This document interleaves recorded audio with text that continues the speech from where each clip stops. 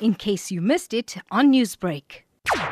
We have received multiple calls from members of the public and motorists who noticed a shooting near Todd Street in Verulam. On arrival, we found a white vehicle with an occupant shot at the rear of the vehicle. Two other occupants had fled the vehicle and were located a short while later. Paramedics treated all three. One passed away on scene and the second passed away several hours later in a hospital in the Durban area. According to witnesses, a white vehicle and a blue vehicle were seen in the vicinity. The occupants of the vehicle pulled out AK-47s and opened fire on the vehicle. They then fled towards the Newsbreak area.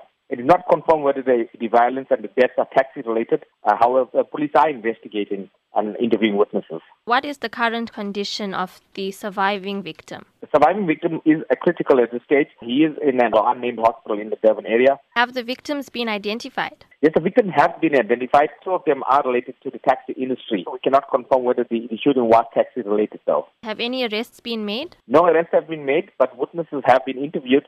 This is quite a busy area in Verulam. Was the area cordoned off? What was the environment like with people surrounding it? The area is very busy. It's outside the well-known shopping center. There were hundreds of people and hundreds of shoppers that were in the parking lot during the shooting. So everybody in the vicinity was in a shock state. The area was cordoned off for a few hundred meters around the crime scene. Newsbreak, Lotus FM, powered by SABC News.